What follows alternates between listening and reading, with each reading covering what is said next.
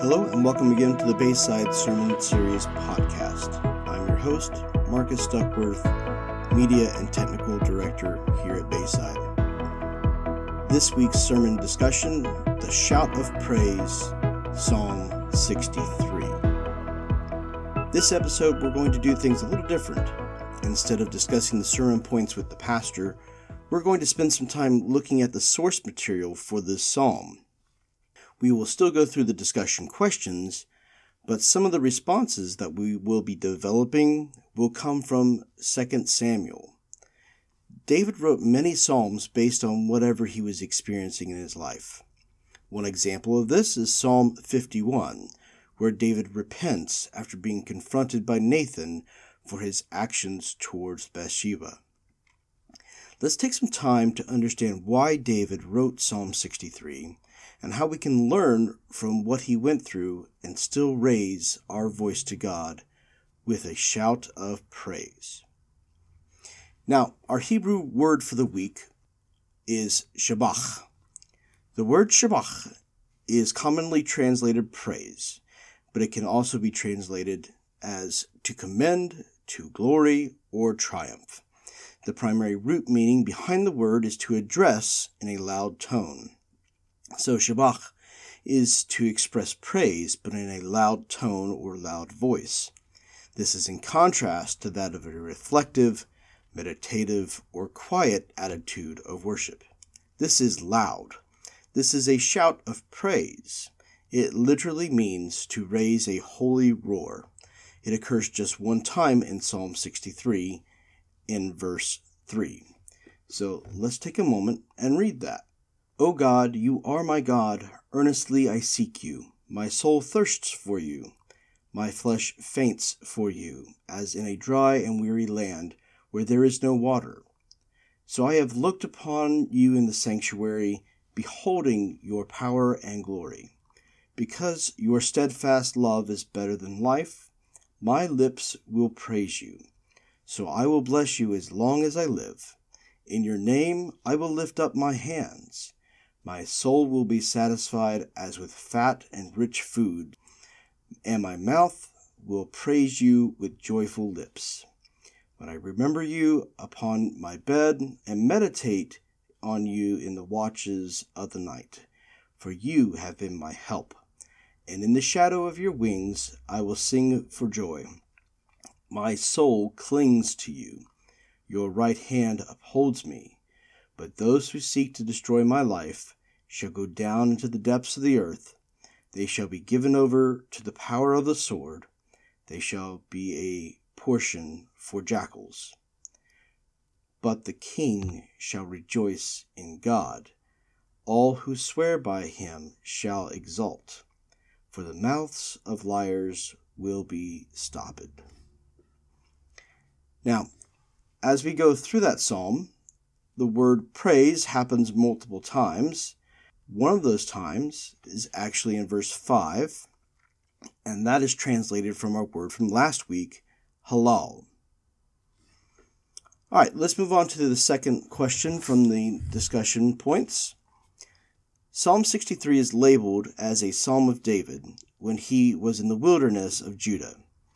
Why was he in this wilderness regions? On Sunday, Pastor James said that there are two possible times when David could have written the psalm. One was when he was being chased by King Saul, or when he was being overthrown by his son Absalom. Now, I believe it was the latter instance because in verse 11, David refers to himself as king. And before King Saul died, David was very reluctant to call himself king. So here's the context of what is happening in Psalm 63. We'll be starting in 2 Samuel 15, and we'll read about David's son Absalom, whose name actually means, "My father is peace," which is kind of ironic as to all the wars that David fought. Absalom rose up against David in this chapter of 2 Samuel, and then David fled Jerusalem. David mournfully retreats from the city with several thousand soldiers and part of the royal family. And in chapter 16, we see that he is cursed at by a man named Shimei. When one of David's men offers to behead Shimei, David has a very humble response. Verse 11 of 2 Samuel 16. Behold, my own son seeks my life. How much more now may this Benjaminite? Leave him alone, and let him curse, for the Lord has told him to. Now we'll see in the closing verses of Psalm 63 that David trusts that God will deal with those who seek to destroy him. As the story continues in chapter 17 of 2 Samuel, they have escaped capture from Absalom's men and crossed over the Jordan River. A group of Ammonites gave those traveling with David food and water, and they said in verse 29, "The people are hungry and weary and thirst in the wilderness." Here's a list of what was given to David: beds, basins, earthen vessels, wheat, barley, flour, parched grain, beans and lentils, honey and curds, and sheep and cheese, which David makes reference to most of these things throughout Psalm 63. Thirsting in a dry and weary land in verse 1. Being satisfied with fat and rich foods in verse 5. Remembering and meditating on God from his bed. Now, Absalom and his army do go after David and are defeated, but David commands his army to deal gently with Absalom. However, Absalom does die during the battle, and he dies in a somewhat comical fashion. In 2 Samuel 18, there is a C.S. Lewis-like moment where the writer mentions that the forest devours more people than the sword that day. Our imaginations can surely take off when we think of how these men might have been dying. But in verse 9 of 2 Samuel 18, we see that Absalom was riding his mule, and while charging through some branches, got his head stuck in a tree. But the mule kept going. This left Absalom dangling from the tree. Now, David's men were divided about what to do with Absalom, but eventually they did kill him. They threw him in a pit in the forest and covered him under many heavy stones, which is how Psalm 63 verse 9 describes the fate of those who seek to destroy David. Discussion point 3. In verse 4, David expresses his dependence on God. What physical action does David do to show us that he is dependent on God? And what is God's response to this action? If we're looking in verse 4, David lifts his hands in prayer to God. Now, worshiping or praying with hands raised is not something I grew up with and still struggle with today. I've come to appreciate and understand this practice as a part of personal worship and communion with God. Verse 8 says that God's right hand upholds me. Now, there's a deeper context here because in many cultures throughout history, the right hand shows honor. One way we still see this in our culture today is a simple handshake. Typically, we are brought up to shake with our right hands, unless for some other reason we would have to shake with our left. In the military, they salute with the right hand. So to add this context to verse 8, not only is God accepting of our praise with raised hands, he welcomes our offerings and honors us with his shalom, his peace and comfort. Discussion point 4. Verses 5 through 8 tell us how David's soul is finally satisfied. How is David's soul satisfied? Where does David find help and protection? And what causes David to sing for joy? Now, throughout Scripture, figurative language is used to describe several attributes of God. In verses 5 through 8, David speaks of the comforts and satisfaction that God blesses him with and the protection he feels in the shadow of your wings, like how a mother hen collects her chicks to protect them. If we look at the account in 2 Samuel chapter 19, it's clear to see that even though David wins the battle, he still lost his son, his oldest son. He's not even able to properly mourn his loss because of the intense grieving shows David's army that their lives were worth less than that of Absalom. Starting in verse 4, the king covered his face, and the king cried with a loud voice, "O my son Absalom, O Absalom, my son, my son." Then Joab, one of David's commanders, came into the house and said to the king, "You have today covered with shame the faces of all your servants, who have this day saved your life, and the lives of your sons and your daughters, and the lives of your wives and your concubines, because you love those who hate you, and you hate those who love you. For you have made it clear today that commanders and servants are nothing to you. For today I know that if Absalom were alive and all of us were dead, then you would be pleased. Now, therefore arise, go out, and speak kindly to your servants. For I swear by the Lord, if you do not go, not a man will stand with you this night, and this will be worse for you than all the evil that has come upon you from your youth until now." So what else can David do but look to God for comfort? In 2 Samuel 22, David is reflecting on his life and the many times God has delivered him. It's an amazing psalm, so I encourage you all to read it, but I'll just read the first 3 verses. "The Lord is my rock, and my fortress, and my deliverer, my God, my rock, in whom I take refuge, my shield, and the horn of my salvation, my stronghold and my refuge. My Savior, you save me from violence. I call upon the Lord, who is worthy to be praised, and I am saved from my enemies."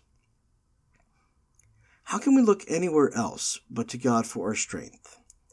David is so confident in God's deliverance, he says, "I am saved from my enemies," not "I will be saved." If our whole trust is on the Lord, then we can rest knowing that God has already saved us from our enemies. Discussion point 5. How does David view his enemies? Who are David's enemies? Paul tells us in 2 Corinthians 10, 3 and 4 that our real enemies are not human enemies. So who is our real enemy? Let's read that passage of Scripture. "For though we walk in the flesh, we are not waging a war according to the flesh. For the weapons of our warfare are not of the flesh, but have divine power to destroy strongholds." Let's look back at 2 Samuel. David is fighting a war for his kingdom because of a great sin in the family. In chapter 13, we read about 3 of David's children: Absalom, Tamar, and Amnon. Amnon was the half-sibling of Absalom and Tamar, but he became infatuated with his half-sister and eventually raped her. David failed to act as king and father, and Absalom killed Amnon, then fled. Eventually, David calls Absalom home, but they never resolved what happened. And after years of waiting for David to reconcile the family, Absalom began to speak lies about his father and gained the trust of the people, which ultimately led to the revolt that we mentioned in chapter 15. Who is our enemy? Sin is the enemy, and the father of lies who deceives us, wants nothing more than to destroy our relationship with God. But we should not fear these attacks. Remember David's reaction to Shimei? David is being personally and physically attacked as he's had insults and rocks hurled at him. But instead of reacting, David says, "Leave him alone. and let him curse, for the Lord has told him to. It may be that the Lord will look on the wrong done to me, and that the Lord will repay me with good for his cursing today. David recognizes that God is in control, and that using self-control brings honor to God. In just that short response, David uses the name of the Lord 3 times. He's reminding himself and those around him of who is in control. Now, in verse 9 of Psalm 63, David writes about the fate of his enemies. And what I find interesting about this verse is that he says that they will go down into the depths of the earth. Not Sheol. Sheol, or Hades, depending on the translation that you have from your Bible, was the place to which people descended at death, a holding place for the souls of the dead. The language that David is using in verse 9 is only referring to the physical resting place of the dead. He also uses more figurative language in verse 11 of that psalm. For the mouths of liars will be stopped, which alludes to death, the only way to stop a liar from lying. Discussion point 6. Throughout Psalm 63, we find David praising God. He praises God in the wilderness while meditating on God's blessings, and he praises God with the knowledge that his enemies will one day be defeated. Is it easy for us to praise God in these same situations? How can we use Psalm 63 as a template for our own praise? Let's look again at 2 Samuel. Chapter 19, David is restored as king of all of Judah. What did he do to all the people who rose up with Absalom to overthrow him? He forgave them. The worst offenders didn't even wait for David to get back to Jerusalem to beg for forgiveness. Shimei ran to the Jordan River with 1,000 men to help the king cross the river. The same guy who offered to behead Shimei for cursing David offered to kill him again when he apologized. Not only did David reject the idea, he swore to Shimei an oath that he would not die. And in verse 4 of Psalm 63, we see that the main thing to focus on is to bless the name of the Lord as long as we live. Nothing else matters. If we stay focused on God, then we won't be afraid when he calls us to walk on the water. Now, as we've been doing for the last couple of podcasts, we're asking, where is the gospel presentation in this sermon series? As we come to a close of our time this week, let's take a moment to look at these passages of Scripture through the lens of the gospel presentation. Where do we see the example of Christ in Psalm 63 and 2 Samuel? From the sermon this week, Pastor James said that the big idea was to let the volume of our praise be louder than our pain. I think it's safe to say that everyone at some point has felt like they have let their parents down and that they have been let down by their parents. David is in a no-win situation because someone has to lose this battle. His failure to deal with the egregious sins of his son Amnon led to the eventual death of both Amnon and Absalom. There is a consequence to sin, and that is death. Romans 6:23 says, "For the wages of sin is death, but the free gift of God is eternal life in Christ Jesus our Lord." And so while the consequence of sin is death, God has the remedy ready to give to anyone who believes. We have a good God and Father who is always reaching for us. When we allow our anger to cause us to sin against our brother, it's the same as murdering him in our heart.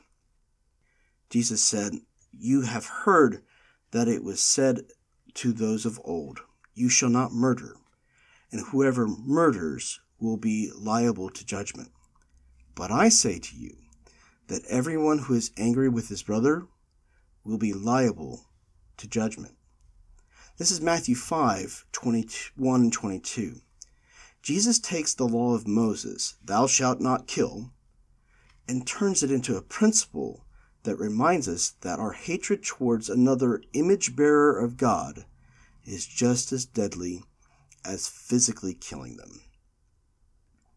So, let the volume of our praise be louder than our pain. In the final moments of the crucifixion, Jesus was in relentless agony, and at the same time was being mocked and scoffed at, in what I like to refer to as the final temptation of Christ. Luke records in chapter 23 that some of the people that were watching the crucifixion were saying, "He saved others, let him save himself. If he is the Christ of God, his chosen one." The soldiers also mocked him, coming up and offering him sour wine and saying, "If you are the King of the Jews, save yourself." But the response Jesus gave was to cry out to God. In verse 46, then Jesus, calling out with a loud voice, said, "Father, into your hands I commit my spirit." Now, I encourage each of you to be courageous enough to call out to the Lord, who is our rock and our fortress and our deliverer. He is worthy to be praised, and we are saved from our enemies. Thank you for listening today to the podcast. Next week we will continue in our Holy Roar series with Pastor Dave Ritter. Thank you for your time and have a blessed week.